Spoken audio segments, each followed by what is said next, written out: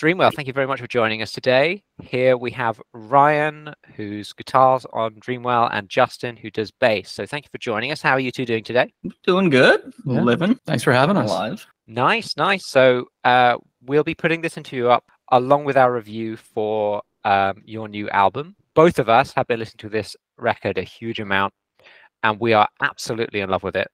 It is really good. It's certainly among my top of the year, and being in music press, we have to make that list. Sick. Even out yet. And so where does that sit for you? Just my album of the year. Like, I don't think anything will. Yeah, it's number one for me. Album of the year. I don't think anything coming out, from what we've heard, even unreleased, is going to beat it. So yeah, good job. Thank you. That's a huge compliment. It's been a great year for music. So hearing that is huge. Yeah, it means the world. Hell yeah. Well, we were definitely excited to hear when we heard you sign to Prosthetic, because we love a load of prosthetic bands like People Slicer, like Death Goals. We've been featuring all of their stuff. Death Goal Flowers behind them. Yeah. Hey, hell yeah. Yeah, so we saw that. We thought, okay, that's fantastic. We were really excited to see where you go with it. How long has this album been in the works for you? Literally, we recorded it this time last year, but so we you had to sit on this for the whole year before that too. Yeah, I saw in your set lists that a couple of tracks have been in their set list for like some time. Like which ones were they? Body Fountain, Blight Town, Towers. Yeah, and Towers. So yeah, you've had this for a while. Yep. Those are probably like the oldest songs on the album too. That's why they've been in the set list for so long. The longer we've had them around, the harder it's been to like not play them, because at this point our last album's been out for 2-3 years. So wanting to put that new material in, but wanting to play stuff that people still know, not wanting to, here's a whole set of brand new songs that you can't hear anywhere. It's a delicate balance. I think we probably started playing them that last November tour. So a whole year ago. Yeah, they've been in the set. Sweet. And I think that crop of tracks is a really interesting set to bring up, actually, because those are really heavy songs. They really touch on your hardcore influence, right? That is something that's so much stronger on this record, I think, right? Yeah, Towers is basically a song of me teaching Anthony how to play doom drums, because if you hear his drumming, he just plays like a million notes everywhere, and it basically was like, it's fine to keep it below 200 BPM. We can do this. It's gonna sound cool.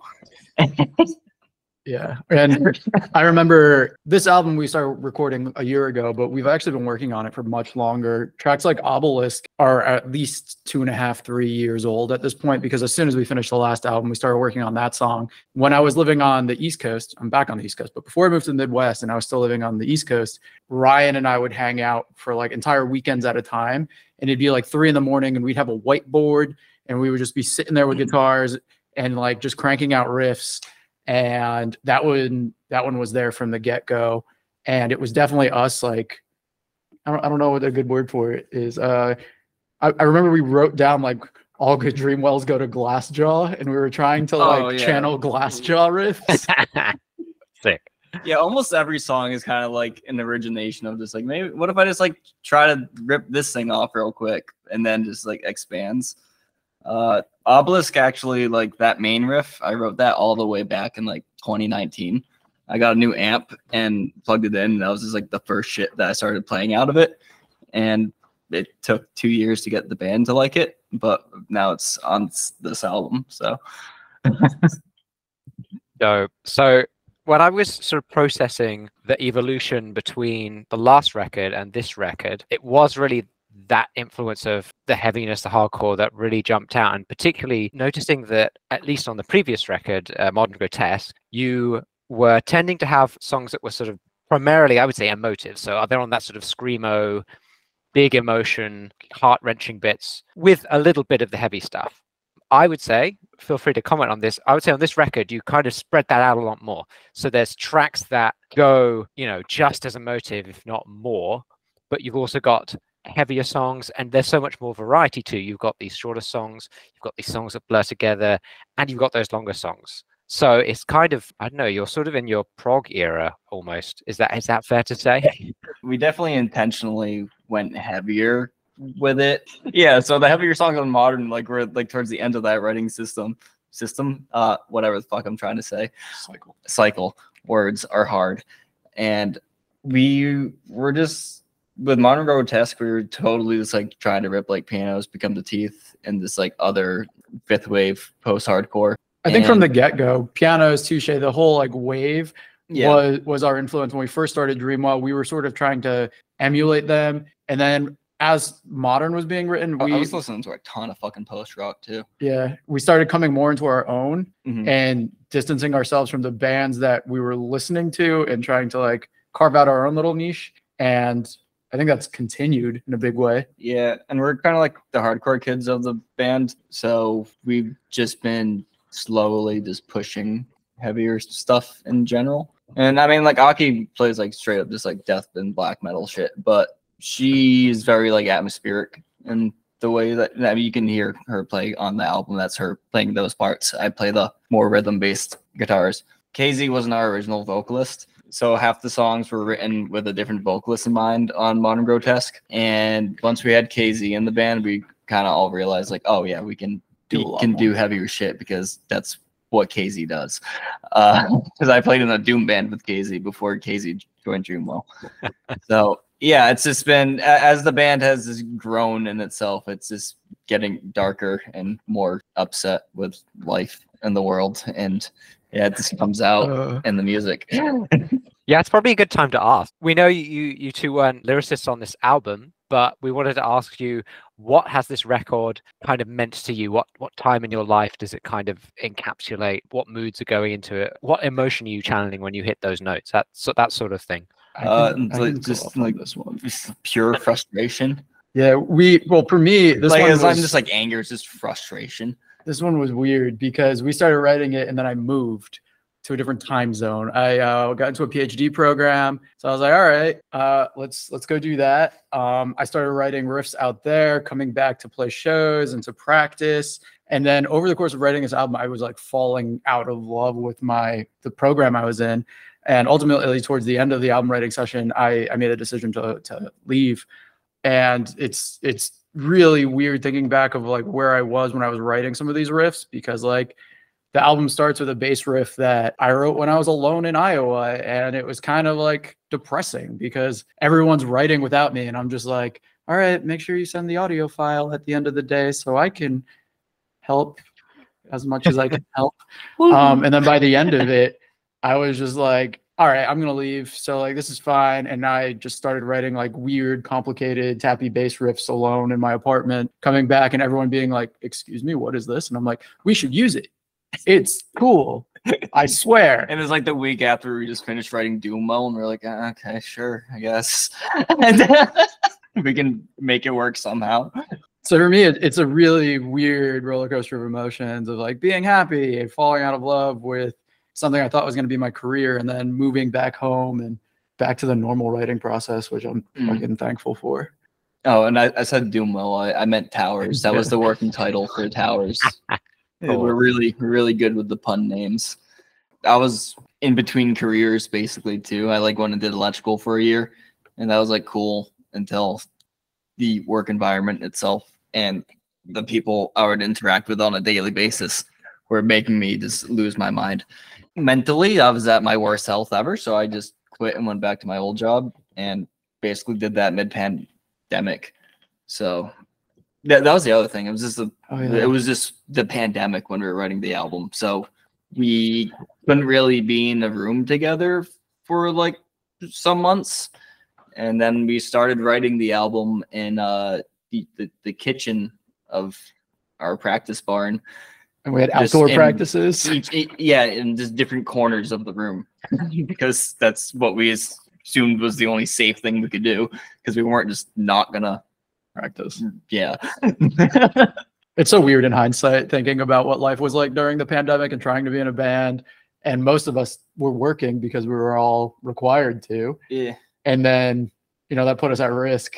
And then like trying to hang out together was like, should we? Yeah, we're definitely in an era now where loads of records coming out have all been influenced by pandemics and bands doing weird things, and bands especially having to navigate those scenarios where the ultimate thing that they want to do is get about 1,000 people in a tiny room and then play a show where they're going to spit all over the audience because they have to with microphones. Yeah, it was tough. So yeah, and it's funny that you both mentioned sort of like at least jobs and careers not going to plan, but like it feels like a breakup album in a lot of its lyrical themes. So I definitely see that. Yeah, I didn't write the lyrics, but it definitely is. I can tell you that at least. Sure. I know the person that wrote the album. Cool. Since you mentioned the tappy bass bits, let's home in on that because there's quite a few really prominent bass parts that, at least on the previous records, I'm not going to say I didn't notice the bass, but like you noticed the bass on this one. You mentioned the first song, "Good Reasons to Freeze to Death." That's really bass led, and also the tappy bits on "Ruin Arms" as well make for a completely different vibe. So yeah, this has been a really the bass is really up a notch on this one. So hats off to you for that. That's really awesome. Yeah, you got better tone. I got better tone. That was one of the things we noticed with Modern, is bass was sort of lacking. Even the recording process, you weren't even happy with. Yeah, we were very happening. unhappy with that. Our recording engineer was like, yeah, I'm not really fond of the way it was mastered. And this time around, we definitely made a change to that so you could hear what I'm doing. And then, I don't know, I've just been surrounded by really good bassists. So that riff, the tappy part anyway, I'm good friends with Nick from Frail Body, who is a phenomenal bassist, uses lots of different techniques, including tap. And I was like, all right, if we're gonna be playing the sort of same musical community, the same scene as this guy, I've got to at least be able to keep pace with him. Whether or not I do, I don't think so, but homie's phenomenal. So I just wanted to try at least. And there's lots of other good bassists out there. It's not just him. Sleeve from Holy Ghost is an absolute shredder. Oh my God, Sleeve is absurd. Touring with a band whose bassist is like head and shoulders, way more knowledgeable and talented. 6-string. And knows the theory. Yeah. Plays a 6-string, but is also like 6.5 feet tall, so it looks like a normal guitar on him. They just posted a video the other day of them just explaining and playing arpeggios, and I'm just like, cool, dude. I hope to even ever come remotely close to that. Yeah. So that's where that comes from. Nice. The two tracks at the end of the record are actually a really big change of pace from the start, and those tracks being "I Dreamant" of the Room of Clouds. See what you did there? Very goofy. Dreamt, and then Ruin Arms, like both of those tracks, nearly 7 minutes. I tell you what they remind me of. When you're listening to like a Converge album, and they've got the normal songs at the start, and then near the end they've got the kind of long, weird experimental one which they'll probably never play live, but it's there on the record. It kind of feels like those songs. I've never listened to Converge. Okay. I'm the only one in the band, I think, with that stance, but Justin might understand. I'm not the biggest Converge fan, even though we're both going to see Converge in November. It's funny, how many comments I'll get. I'm just like, oh, I like how Converge, you like that guitar part is. I'm just like, I don't know what that really means, but cool, thanks. I'm glad you think it's cool. At this point, everybody's been influenced by Converge, so you don't even need to go to the source.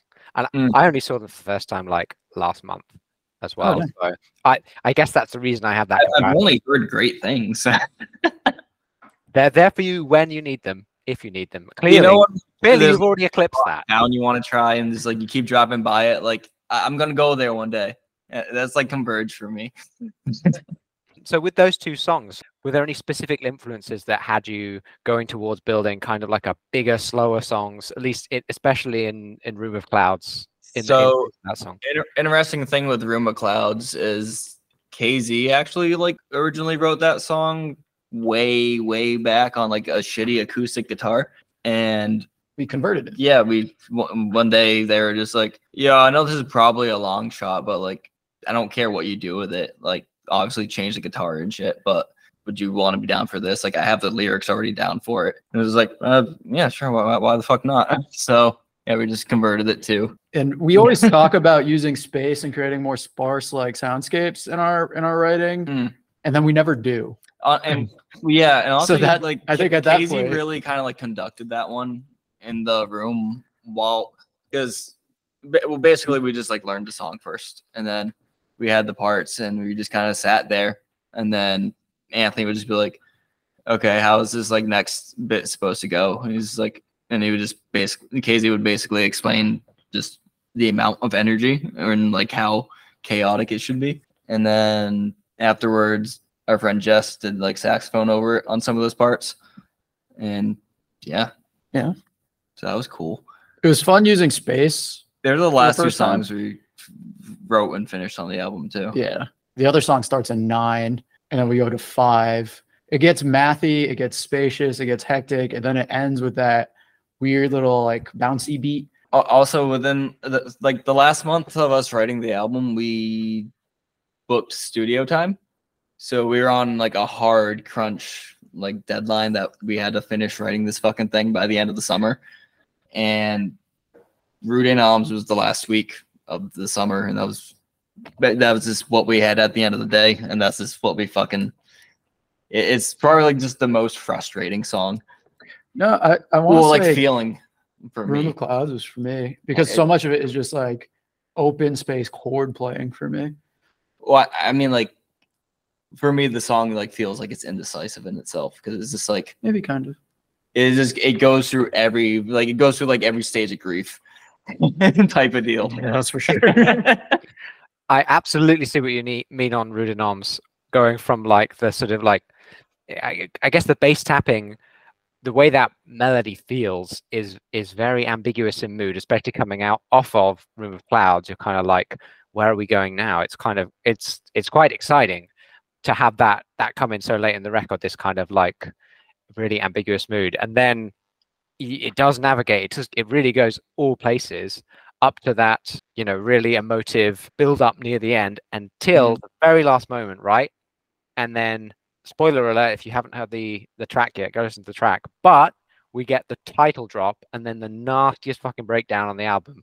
It's insane. It's sick. It's funny because like when we were figuring out the tappy riff at the beginning, I had that riff just like sitting there in the room, and it was kind of just like the most nonsense riff to begin with. So we were like, okay, yeah, sure, whatever. But we were like at the end of writing the song, and like we had that like big like build up thing. It was like, how the fuck? Like we already determined this was gonna be the last song on the album too. So we were just like, well, fuck. However we end the song is how the album ends. So it was just like Title drop. I don't know, dude. I'm tired. I want to end this shit. Let's just put this stupid fucking riff at the end. It's a hard stop. All the other songs have had like these long, drawn out, whatever bullshit. Like, let's just end it. So that's hilarious because you listen to that part and it kind of absolutely feels like you're going to do like one last like chorus coming out of that. Yeah, no, we just play this dumb shit. Just like in my saddest dreams, I am beside you. More often than not, that happens where we play a riff and then we won't use it for a long time, or it'll just like wind up being like the perfect little addition to a song. Even last practice, I played a riff that I shared with you like 3 years ago, and you're like, "Oh, that's cool." And I was like, "We've had this for like 3 years. We've never done anything with it." It's like, oh yeah, guess we could. You mentioned space in Dream, and there is loads of space, and the production surrounding that track and the atmosphere is really lovely. And you're right that there's a lot of fast songs that don't leave a lot of space to do some atmospherics, but you do have a whole track in Reverberations of a Sickly Wound where that's just kind of like a nice post-rock interlude. Yeah, that's like a little thing that like Aki wrote up one day. Well, we also like got to the point where like there's a lot of stuff happening. We might just want like a little lull, and we kind of did like a little sound clip interlude thingy on the last album. So we kind of thought we'd maybe go with the trend. It was cool to be able to use the plus pedal. The two of us are big pedal nerds. Yeah. And I got a plus pedal. It essentially just acts as like a piano sustain. So you pluck a note, you step on it, it'll hold that. And then you can pluck your next note, step on it, and it'll bleed the two together and create this like chord. So when she came up with this idea, I was like, oh, I know exactly what I'm using. Because true to form, like every other person that owns lots of guitar pedals, you drop so much money on something you use for like one song or a 30-second clip of a song. And that's that song for that pedal. Yeah. And I have like 3 looping guitar parts basically that are happening. And like if I ever had to do it live, it'd be a nightmare. It's a very intricate, it's not even intricate, just I have to step on the button at the right time, which I'm not great at. So that's what's happening there. And then Aki just has like these swelling chords in the back. In the studio, I just kind of recorded each one of those parts, and then I was like, cool, put them where they need to go. I don't know what else to do. Yeah, I mean that I'm a huge ambient nerd. I love hearing just pedals working their magic. So like that's a really nice moment on the record, and it comes after actually my favorite song on the album, It Will Hurt and You Won't Get to Be Surprised, which is just, that song is, it's just so emotional. It's another big one, but it's like really emotive throughout. It's absolutely sick. Yeah, that one's fun to play, but it's like you said, it's hard, it's intricate. Yeah, I'd love to see that on the set list. That's all I'm saying. It's already on the set list. Yeah, it's on the set list. Come see us in November. Yeah, that song's fun. I did not know what to write for that song, because that was like a song that I was in Iowa. It gets sent to me, and I'm like, what is even going on at the beginning of this? And then it gets heavy. I'm like, all right, I got the heavy part. What do I do at this like weird ambient part? And I was like, true to form, I'm just like Glassjaw Deftonesy sort of like weird bass part. All right, cool. Noodle around, basically recreate Ape Dose Mill a little bit and go. Yeah, you have that little like that smooth. Yeah, I remember playing it live at practice for the first time, and Casey just like looked at me and was like, what is this melodrama bass tone going on? And I'm like, thank you. Another question I have about sort of the structure of the record, there's sort of a bunch of tracks, more than once on the record, that sort of flow together very naturally. And that's not something you've done on previous albums. So when did you know you wanted to do that? And how did you go about like doing that? It seems like quite a hard thing to pull off. You pull it off so well here. I think at the end of the day, we always see ourselves as like an album band. Yeah. So it's just we pre-pro up all the songs before we go into the studio, and so just so we have like tempos and not like wasting that time in the studio when we're actually there spending money. At that same time, we get to sit with all the songs and kind of puzzle piece which ones fit together, and then we actually like make the final links once we're at the studio, as far as like making them seamlessly tie together.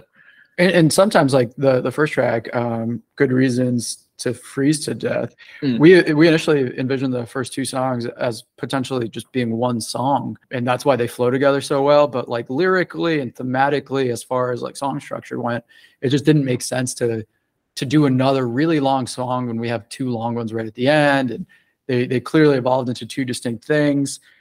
And we've always wanted to do the flowing into different songs. I know Aki's big on it. We were always big on bands like World Is, who were very good at bleeding tracks one into another. That, and also in the case of this album, we did actually like the first song we wrote. We was like, we just said this is the first song, and then the last song we wrote, we're like, this is the last one. That but weird. As far as everything else in between that, yeah, I guess the only thing that becomes hard is picking a single. So you've got, first was Obelisk of Hands, banger, which that is reasonably standalone. Your next single that's currently out as of recording is Blighttown Type Beat, which that one, when you get to the whole record, like flows like perfect with Body Fountain. People just have to, hear the way it ends and just, I know that's gonna, yeah, I can definitely hear the stick hitting or something, so. People have reached out and criticized us and like, weird one to end with or come out with, because the ending seems like it should go somewhere. And we're just like, weird, huh? Weird how that seems like it should have more. Joe, do you want to ask a couple questions about the record? Yeah, sure. I guess my main one is obviously the feature. So I quite like Ankle Biter quite a lot. Yeah, great band. Their recent EP was like some of my top 10 of the year, and whatnot.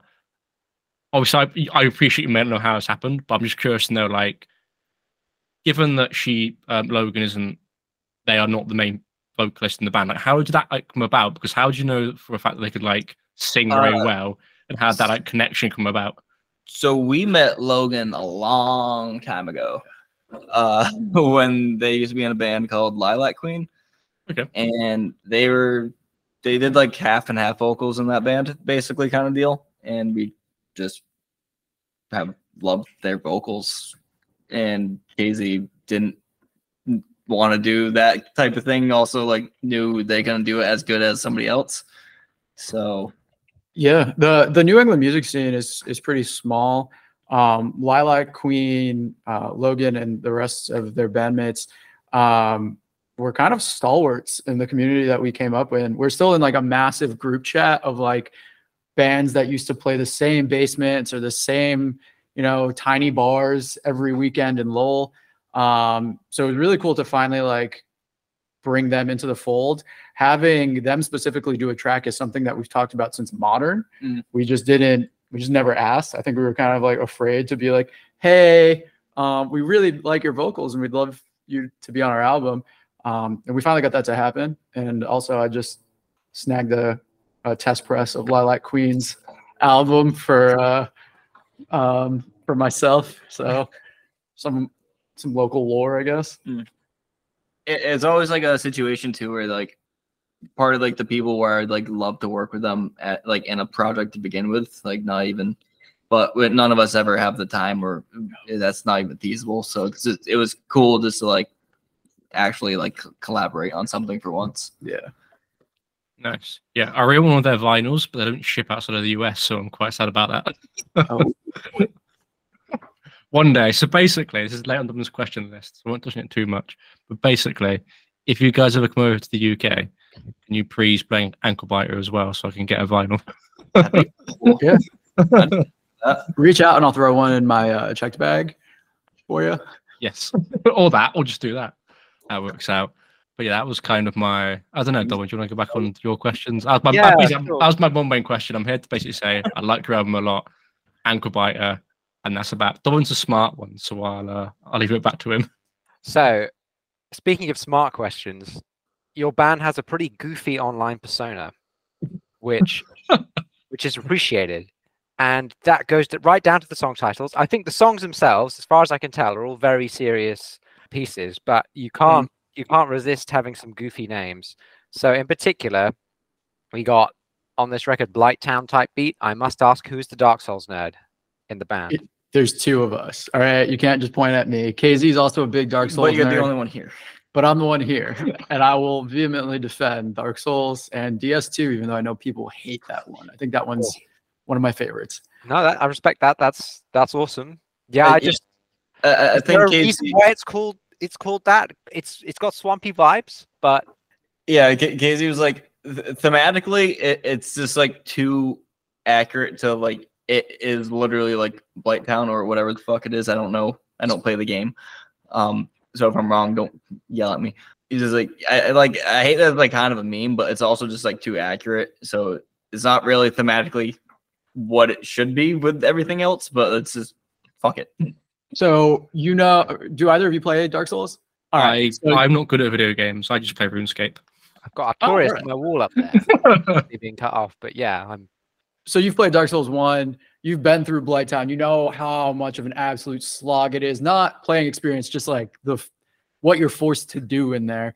Back in the day as well on Prepare to Die edition with all 5 of your frames per second as well. Yeah, it was hard. And if you go in the wrong order and you're there too early, you're not getting through it.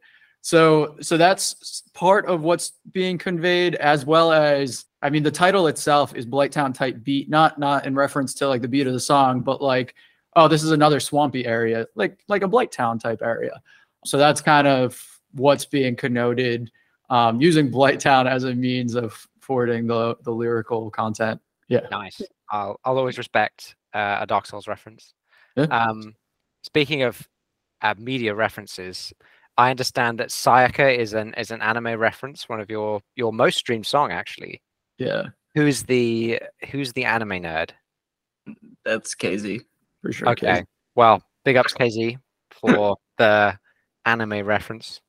That is a reference to Madoka Magica. If people are not aware, I'll stop talking now and ask a different question. So live shit. I was looking at who you've been touring with recently. and you've been playing with some absolute goats. Let's start with Fall of Troy. What the fuck? Yeah, that was random. Yeah, that was fun. You did. I was introduced to that band by Guitar Hero, so you know. Yeah, right. Like, I think that's kind of our generation with that band. I got to see them about a month ago at Arctangent. They have still fucking got it. They're awesome. Yeah.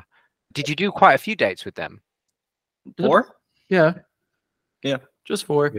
Yeah, they ripped. They fucking Andrew, their drummer, is just nuts on the fucking kit. Nuts on the kit. Yeah, and like just to do that shit for an hour and a half straight, and then at the end of the night, like come up to me with like the settlement, and was like, "How are you alive right now, dude? You're just like dripping sweat, and you're now like in manager mode, like animal, right, dude?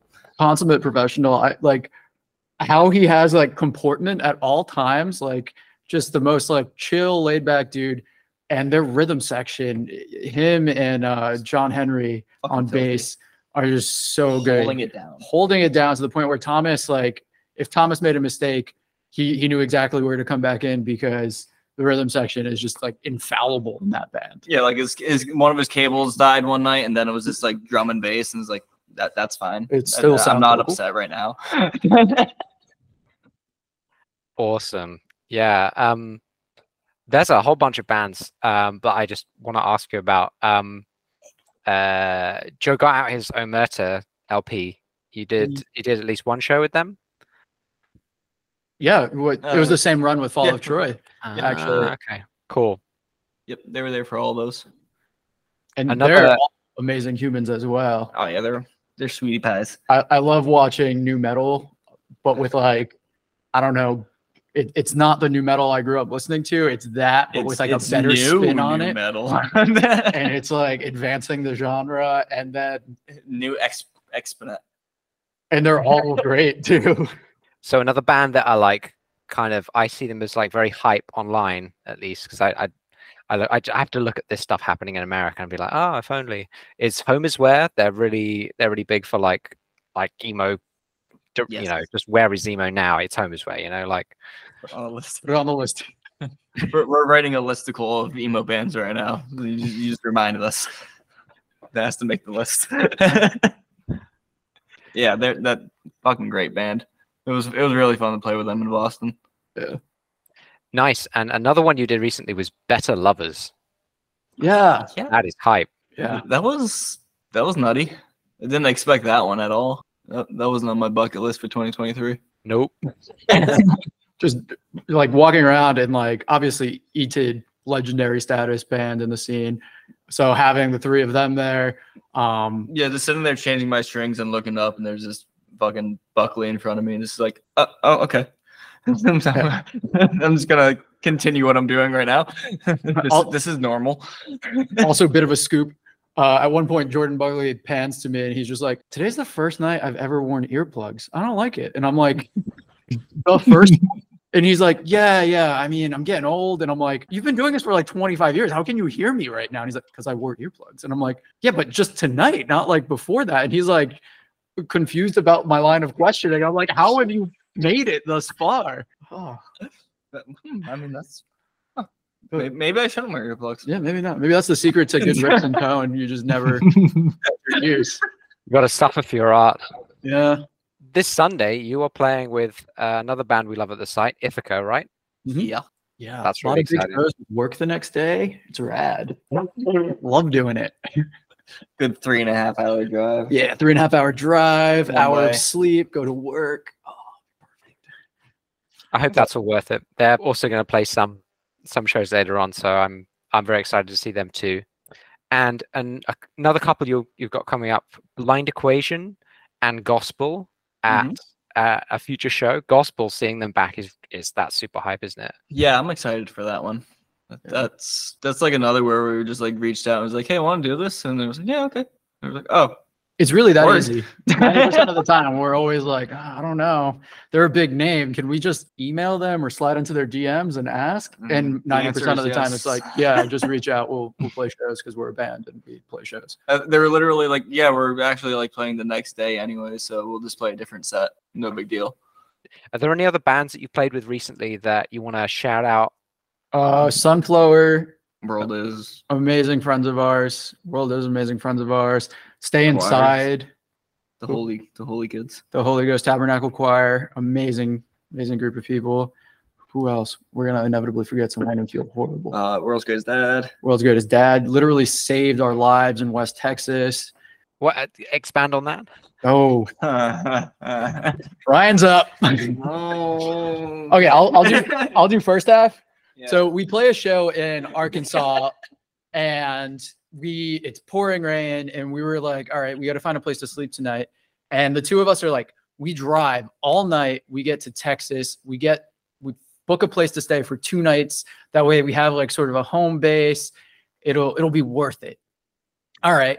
So the GPS says we're going to get there at like 6.5 hour drive. So it's like, what's going to be worse? Waking up and making that drive in the morning, or just doing it and getting it done with?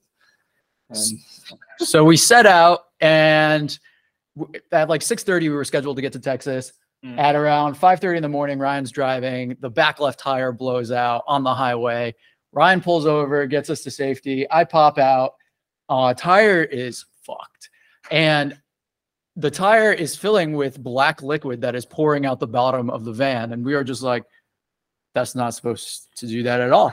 Okay. So we take all of our gear out of the van so we can jack up the van. We had to get the jack out. Yeah. Struggle to get the tire off because we were on uneven terrain. So we get the tire off. We can't get the new tire on.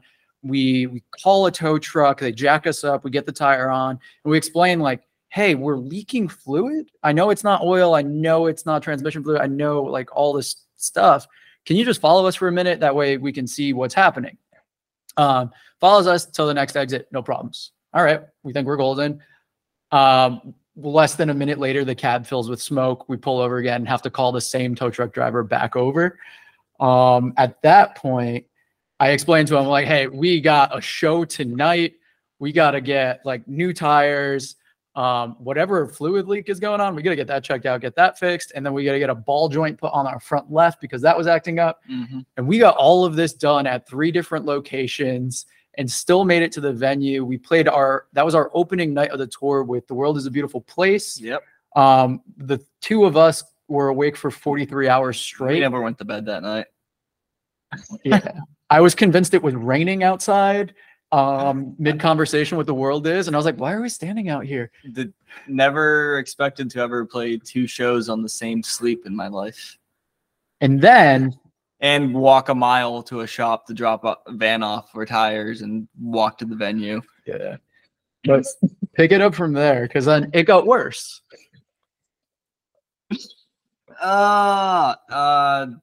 We had to go to Austin the next day. So we go there. We land in we get to the Holy Land of Buc-ee's. This massive gas station, if you're not aware of. Buc-ee's. And no, you're not in the US. It's just this massive gas station that has like 120 gas pumps. And it's basically a theme park, but it's a gas station. This is a truck stop. So get there, think everything's great. Keep going. The second I get off the highway into Austin, I just hear the band just making like a, and I was like, oh, that's not great. That's not cool, because this thing was just driving like a Prius for the first time in its life ever. But that's cool. We bring it to another shop the next morning. It's a Sunday though, so there aren't really many good options, and there's nobody at the shop that can fix it or even diagnose what's even wrong with the thing. The best we got was like, it could be your flywheel. So, you know, things are weird. It could be 600 miles or 6,000 before it goes. So I don't know. You said you have to be in Phoenix tomorrow. So I would say just fuck it, go see how far you get. So that's what we did. we got halfway and it stopped going, and sat on the highway yet again for like another 3 hours. The World's Greatest Dad came, picked up half the band. They basically went to the hotel we were supposed to get to, I think, right? Yeah, they went ahead. They sent 2 people back in rental cars. So Aki, KZ came back. 1 car got filled with gear. 1 car stayed behind with Ryan and I. Ryan and I got towed to a town called Van Horn, which was nothing more than a big rig shop, a diner, and a motel. We get there. I'm like, let's just get a motel room. Well, it's across the street from the shop. We go there first thing in the morning. We got there at like 10 at night, so just nothing was open. We had to spend the night. The motel room was nice. It only cost literally us, across the street from the shop. We dropped the van off.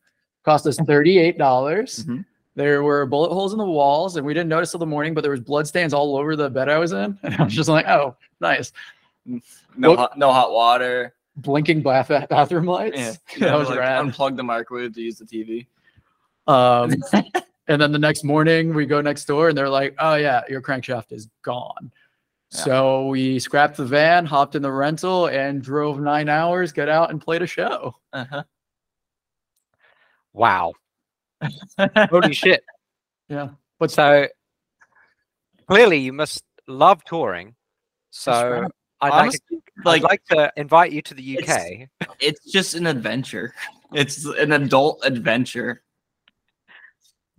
You don't have shit like that happen to you unless you're doing something stupid in general, like spending all your money to drive across the country.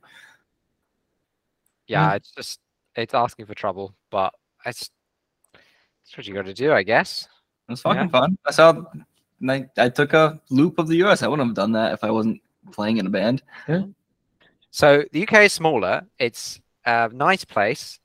We like music here. So yeah, you should definitely come and play some shows. We would like that very much at some point. They're trying to. I don't know when. Any opportunity to play a show with I'll like say that. Death Goals or Pupil Slicer or Svalbard, I am so down. Absolutely. That's one for Dobbin. Dobbin, get on the blower.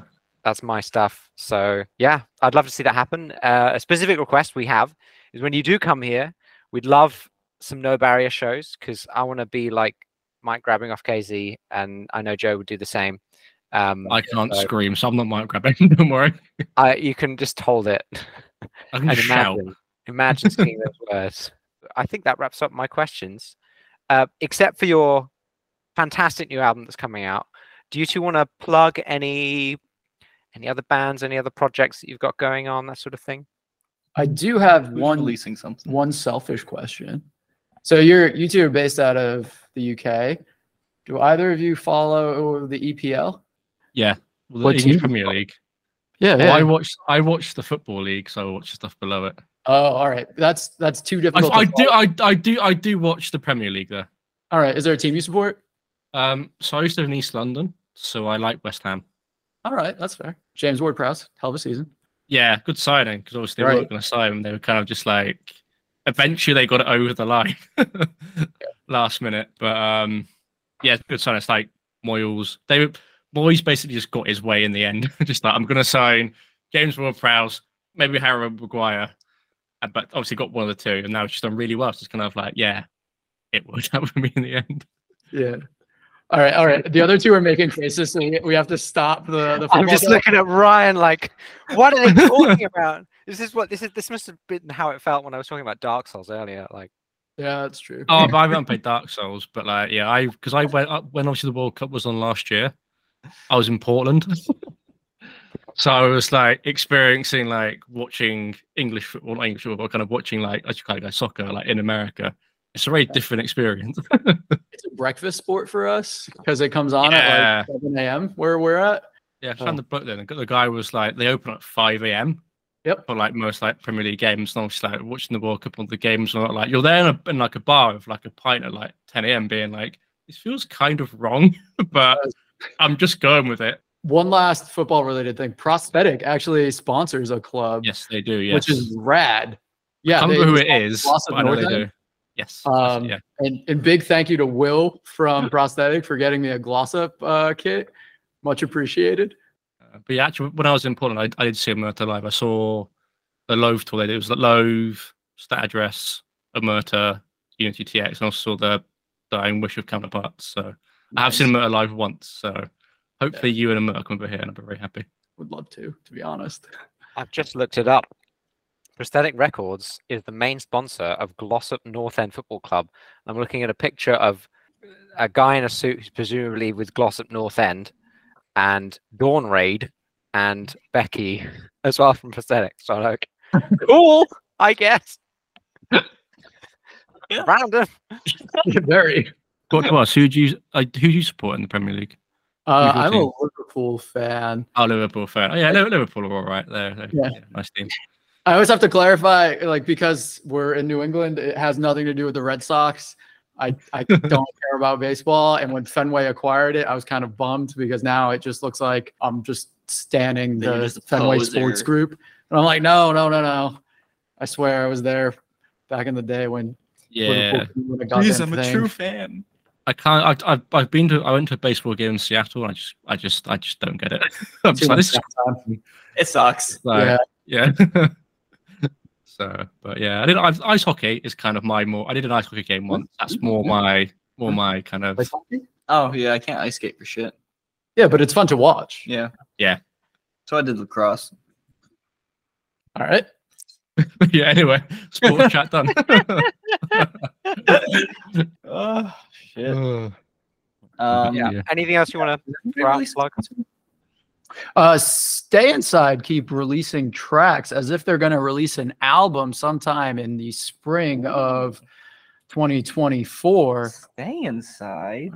Damn. I don't know. Any of our friends, Sunflower better release something. Those guys, like, they got nothing else going on. Fucking lazy fucks. They should do something. I don't know. Maybe death goals with us, and like one day if we can ever be friends in real life.